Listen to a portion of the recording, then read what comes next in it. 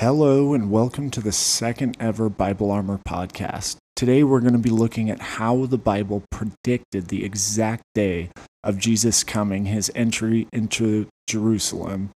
And we're also going to look at how the Bible predicted the exact day that modern day Israel would become a nation in 1948. So let's get started with a prayer. Dear Heavenly Father, I just want to thank you. Thank you that you sent your one and only Son, Jesus Christ, to die and be resurrected for our sins. Lord, I just pray that you anoint me to be able to get your message across, to be able to get your will across. And Lord, I pray that you anoint the ears of anyone that is listening to be able to understand and receive this information in the way that they need to.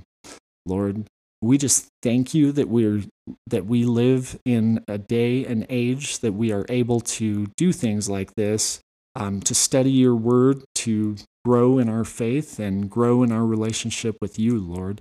We love you so much, and we cannot wait for you to establish your kingdom here on earth, Lord. In Jesus' name we pray, amen. So we start with the prophecy, the 70 weeks of Daniel. So in the book of Daniel, this was hundreds of years before Jesus walked the earth. Daniel prophesied the exact day that he would enter Jerusalem. So let's look at Daniel 9:24, and I'm going to be reading the King James Version because the King James Version uses the word weeks, and you'll see why in just a second. That's important. So Daniel 9:24 says, 70 weeks are determined upon thy people, upon thy holy city, to finish the transgression, and to make an end of sins, and to make reconciliation for iniquity, and to bring in everlasting righteousness, and to seal up the vision and prophecy, and to anoint the most holy. So what's important to know here is that 1 week, when he says weeks, 1 week equals 1 period of 7. And if you look at the NLT or the NIV translation, instead of saying the word weeks, it actually says sets of 7. So 1 week equals 1 set of 7.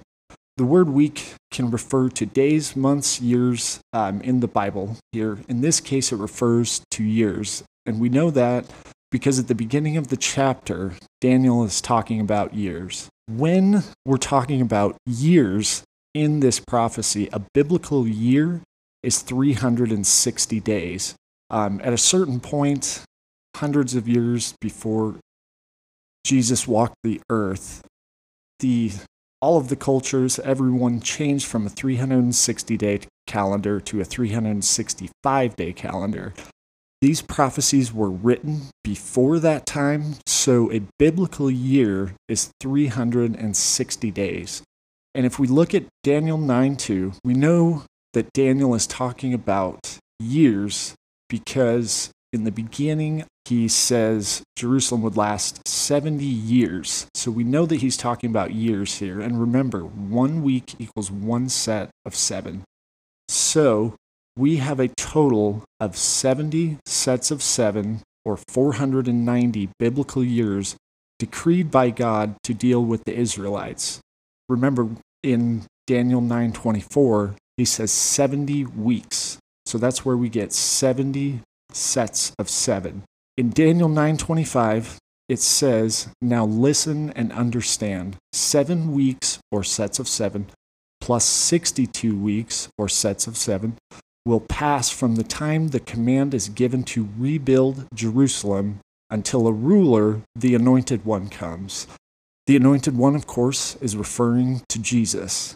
So it breaks these 70 weeks into periods of 7 weeks, then 62 weeks, and then there is one final week that we'll look at later. But for now, we're just going to look at the 7 weeks and the 62 weeks. So after 49 years, the city of Jerusalem was rebuilt. Then 62 weeks after that, the Anointed One, or the Messiah, will come. So we have a total of 490 years decreed by God. it's split into 3 sections: 7 weeks, 62 weeks, and 1 final week. So it took 7 weeks to rebuild Jerusalem, and then 62 weeks until the Messiah arrives. And remember, 1 biblical year is 360 days. So between the 7 weeks and the 62 weeks, we have a total of 69 weeks, or 483 biblical years. When we do that math, we convert that to days. That is 173,880 days. The decree to rebuild the city of Jerusalem was given by Artaxerxes on March 14th, 445 BC. So remember, it's 7 weeks and then 62 weeks from the time that the decree to rebuild Jerusalem was given, and that was on March 14th, 445 BC. And we see in Nehemiah 2, 5 through 8, where he's asking the king if they can start rebuilding. And he says, "Send me to Judah to rebuild the city where my ancestors are buried." Skip down a little bit. The king agreed to my request.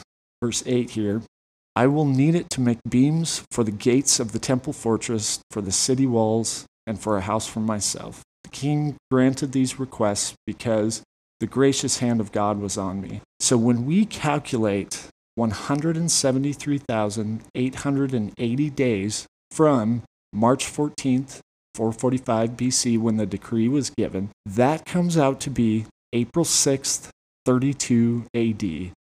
April 6th, 32 AD is the exact day that Jesus made his triumphant entry into Jerusalem. So that proves to a T that Jesus Christ is the Messiah. The exact day of his entry was prophesied hundreds of years before he was on earth in the book of Daniel. Jesus also fulfilled over 300 some prophecies that were written by many different prophets in the Old Testament leading up to the time that he was on earth.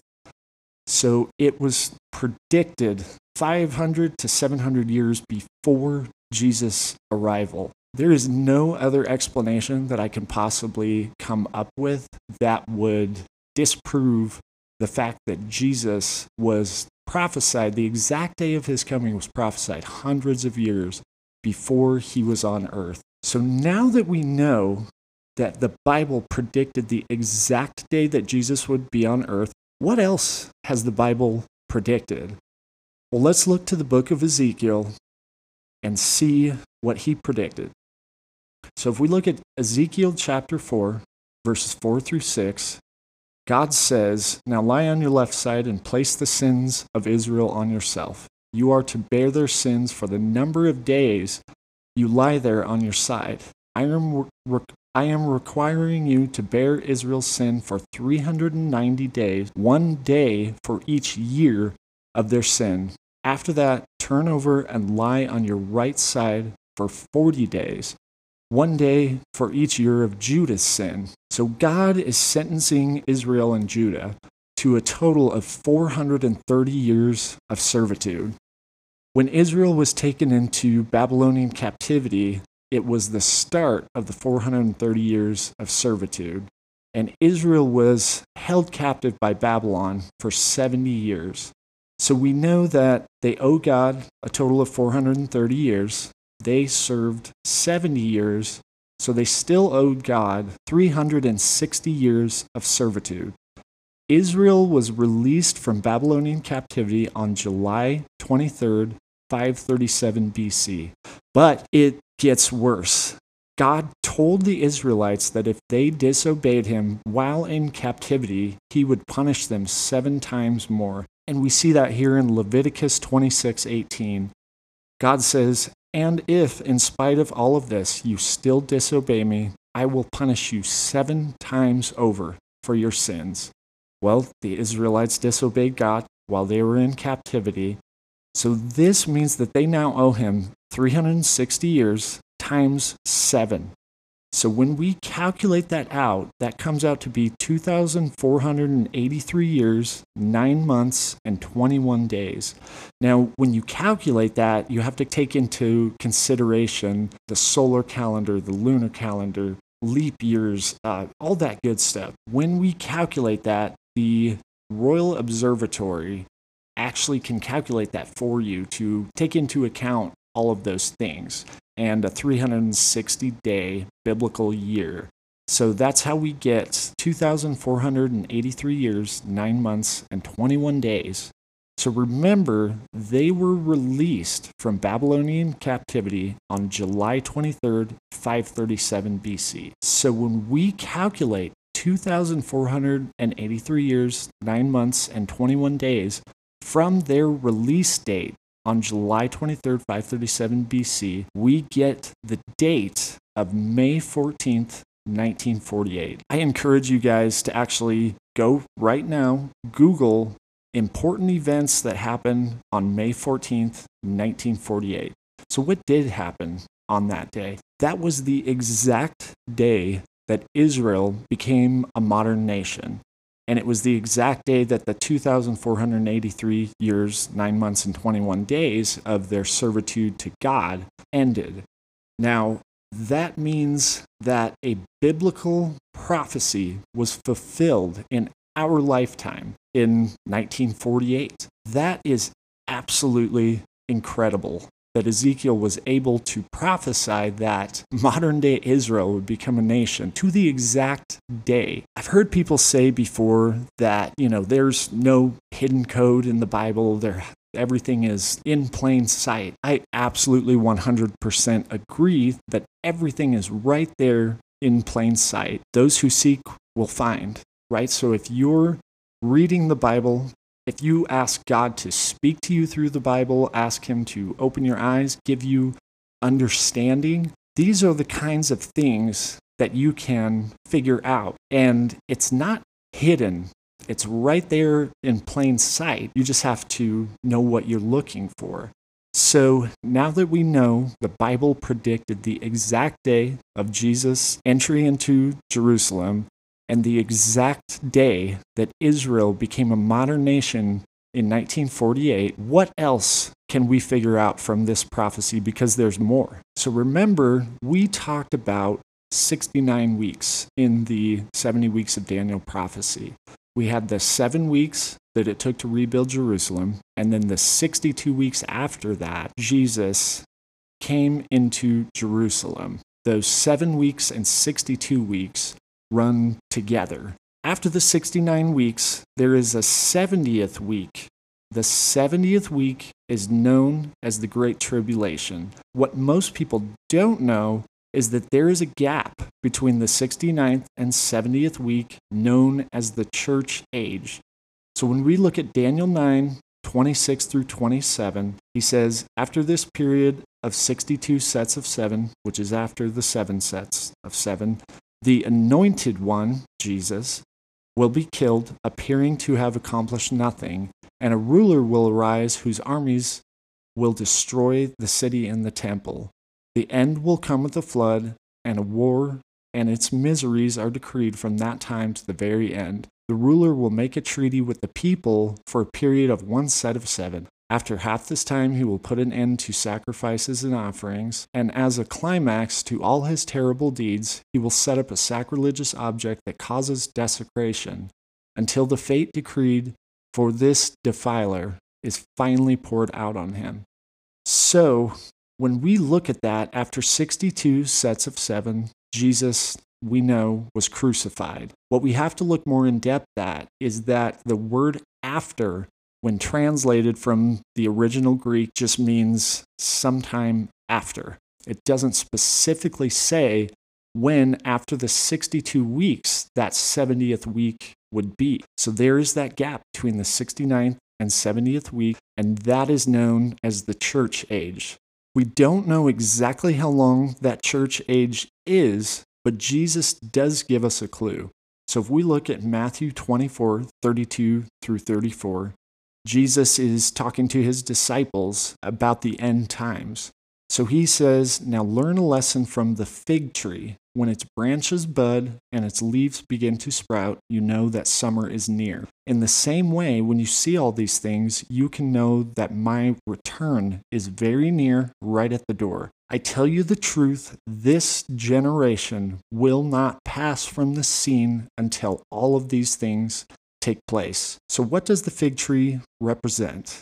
The fig tree blooming represents Israel becoming a modern day nation in 1948. So we have seen that fig tree bloom in 1948. Now Jesus says this generation will not pass from the scene until all of these things take place. Okay, well, how long is a generation that Jesus is talking about? So if we look at Genesis 15, 13 through 16, the Lord is talking to Abram, and he says, you can be sure that your descendants will be strangers in a foreign land where they will be oppressed as slaves for 400 years, but I will punish the nation that enslaves them, and in the end, they will come away with great wealth. As for you, you will die in peace and be buried at a ripe old age. After 4 generations, your descendants will return here to this land, for the sins of the Amorites do not yet warrant their destruction. So God is saying they were slaves for 400 years, and he equates that to 4 generations. So what this is saying is that 1 generation is 100 years. So anyone born after 1948, when the fig tree bloomed, when Israel became a modern-day nation, is the final generation that will see Jesus return. You guys, we are the final generation. We are the final generation. Now, what we have to do is figure out, so this is a specific parable about Israel. This isn't just a generic analogy or example. This is specific. So throughout the Bible, Israel is referred to as either figs or grapes. So in Hosea chapter 9, verse 10, the Lord says, O Israel, when I first found you, it was like finding fresh grapes in the desert. When I saw your ancestors, it was like seeing the first ripe figs of the season. But then they deserted me for Baal Peor, giving themselves to that shameful idol. Soon they became vile as the God they worship. Also, we look at Jeremiah chapter 24, verses 1 through 8, and I'm just going to kind of read the highlight parts of this verse. I highly encourage you to go and actually take your Bible, look up all these verses and read them for yourself. Do the math for yourself. Check me on this. There is significant evidence that all of these dates and numbers line up perfectly and exactly. So in Jeremiah 24, verse 1 through 8, I saw 2 baskets of figs placed in front of the Lord's temple in Jerusalem.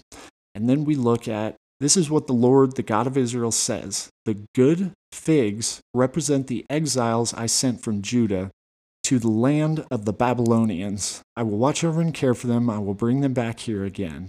I will build them up and not tear them down. I will plant them and not uproot them. I will give them hearts that recognize me as the Lord. They will be my people, and I will be their God, for they will return to me wholeheartedly. But the bad figs, the Lord said, represent King Zedekiah of Judah, his officials, and all the people left in Jerusalem, and those who live in Egypt. I will treat them like bad figs, too rotten to eat. So we also want to look at Luke chapter 13, verses 6 through 9. Then Jesus told this story. A man planted a fig tree in his garden and came again and again to see if there was any fruit on it, but he was always disappointed. Finally, he said to his gardener, I've waited 3 years and there hasn't been a single fig. Cut it down. It's just taking up space in the garden. The gardener answered, Sir, give it one more chance. Leave it another year, and I'll give it special attention and plenty of fertilizer. If we get figs next year, fine. If not, you can cut it down. So God was using figs to symbolize the Jews here.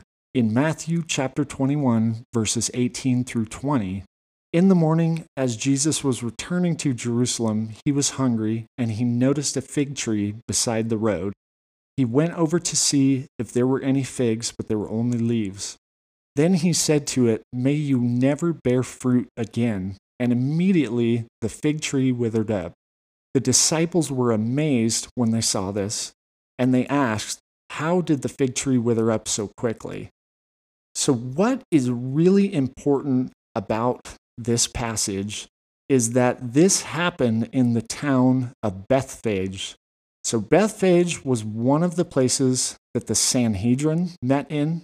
It was a city of priests. So this city represented the religious leaders of Israel because it was a city of priests and because the Sanhedrin met there. Also, this is really interesting. Bethphage means house of figs. So we have a city called House of Figs that represents the religious leaders of Israel. Something else that they did was they actually planted fig trees outside of the entrance. So right here we are seeing exact perfect proof that Jesus is referring to Israel when he talks about the fig trees. And when the fig tree blooms, this will be the last generation. So Israel becoming a modern day nation is the fig tree blooming, and we are the final generation. Now, does Jesus expect us to know that we are in the end times? Well, let's look at Luke 12, 54 through 56. He said, and this is Jesus speaking, he said to the crowd, "When you see a cloud rising in the west, you immediately say, 'It's going to rain,' and it does. And when the south wind blows, you say, 'It's going to be hot,' and it is. Hypocrites, you know how to interpret the appearance of the earth and sky. How is it that you don't know how to interpret this present time?" What Jesus is referring to is the present time of the Anointed One being there, of the Messiah. Now, they were able to calculate the exact day that Jesus would enter Jerusalem. So he is rebuking them for not doing that, for not calculating the exact day that's written out so plainly in the book of Daniel that he would enter Jerusalem. We also look in Luke chapter 19, verses 41 through 44. But as he, meaning Jesus, came closer to Jerusalem and saw the city ahead, he began to weep. "How I wish today that all of you people would understand the way to peace. But now it is too late, and the peace is hidden from your eyes. Before long, your enemies will build ramparts against your walls and encircle you and close in on you from every side. They will crush you into the ground and your children with you. Your enemies will not leave a single stone in place because you did not recognize it when God visited you." So knowing that Jesus rebuked them for not knowing the day of his coming, we can also figure out that the Bible predicted the exact day of Israel becoming a nation. Knowing that we are the final generation and we are in the end times, I feel like Jesus expects us to know that. Now, Jesus says nobody knows the exact day or the exact hour that the rapture will happen, that Jesus' second coming will happen. But what we do know from what Jesus said is that we have seen the fig tree bloom. We are the last generation. And that's coming from a prophecy that has perfectly to the exact day fulfilled two other prophecies, one about Jesus and the other about Israel becoming a modern-day nation some 2,500 years after it was prophesied in the book of Daniel. We talked about the 7 weeks and then the 62 weeks. What about the 70th week? The 70th week is called the Great Tribulation, and that's when he says the ruler will rise. That is the Antichrist. Now, we know that there is a gap between the 69th and 70th week called the church age, which we are in currently, and we're actually in the last period of church history. And I'll get into a lot more details on that another time, but this is a lot of information being thrown at you guys. I hope it's making sense. But this is really, really important stuff, guys. It's written in plain sight. And Jesus expects us to know these things, to know that we're in the end times, to know that summer is near. As he said, he's right at the door. Something else that we need to consider about this is, when does the rapture take place during all of this? What are the signs exactly of the end times, and who is the Antichrist? these are things that we're going to be looking at next week, and we're going to get into a lot more detail on, but it is so fascinating. Everything is written out so plainly in the Bible for us to know.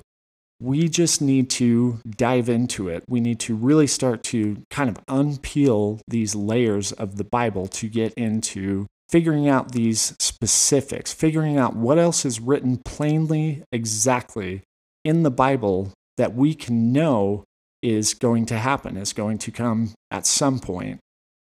So I don't want to throw too much information at you guys. I know this is a lot. I've kind of taken the length of normally quite a few sermons and really kind of condensed them down into just the main highlighted parts. Some of this you can spend hours and hours and hours on a single verse in this prophecy. So I didn't want this podcast to be a 20-hour podcast. So I wanted to kind of highlight the main parts that are really important to know. If you want to know the details that are kind of in between those specific parts, what I would do is open your Bibles. Guys, go and read these verses for yourselves. Write down the math, whatever you need to do, because once you really are able to wrap your head around this, it is absolutely life-changing, because we know for a fact, according to Jesus, that we are in the end times and we are the last generation. Like I said, I highly encourage you guys to go back and read the Bible, look up these verses, check me on this, and check it out for yourselves, guys. The most important thing out of all of this is that we know that Jesus was the Messiah, was and is the Messiah. And we know that the reason that Jesus died on the cross was to bear our sins so that we are forgiven. And all we need to do is have faith in the fact that Jesus died and was resurrected and that he died for our sins. Knowing what we just covered, everything today, it's very, very hard to try to dispute or prove that wrong. It is completely fact, and it's so specific. Thousands of years after this stuff was written, these prophecies are being fulfilled to the exact day. When I hear people say that the Bible is not relevant to today's time, it's outdated, it has outdated ideas, I think about this prophecy, and those statements could not be more wrong. So knowing that Jesus died for our sins and that it was predicted to the exact day, we can take comfort in knowing that our sins are forgiven. And give your life to Jesus. Give your life to Jesus. It is the best decision that you could ever possibly make.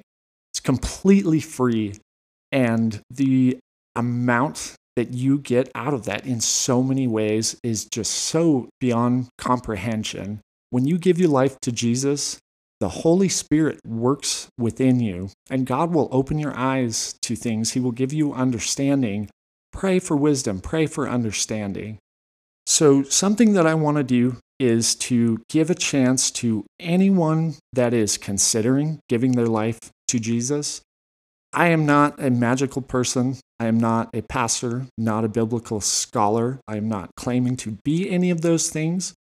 But if you pray this prayer with me, you can give your life to Jesus. It does not have to be this exact wording. There's nothing magical about this statement, but if you truly believe in your heart that Jesus died and was resurrected, he died for our sins, you will go to heaven, guys, and we'll get to spend eternity with Jesus. So if you are considering giving your life to Jesus, just pray this prayer with me. God, I believe that I'm a sinner, and I believe my sin has separated me from you. But God, I believe that you love me, and because you love me, you sent your son, Jesus, to die for my sin. I know that my sin is paid for, and I want to give my life to you, Jesus. If you prayed this prayer with me, congratulations. You are going to heaven. You're going to get to spend eternity with Jesus. Just feel the love of God, the forgiveness, the graciousness. It doesn't matter what you've done, where you've been, no matter how bad, no matter what it was, Jesus loves you and he wants a personal relationship with you. He wants you to give your life to him and your sins are forgiven. No matter how bad you think that you may have done wrong, it doesn't matter. Jesus doesn't care. He wants to forgive us. He has his outstretched arm and he's just waiting for us to reach up so that he can grab us and pull us out of the water. So I hope that all made sense, and I'm super excited to talk about the rapture and some of the other things that kind of go along with the end of this prophecy that I didn't want to get too into today just because there's already so much information being thrown at you guys, but you can go back and listen to this again.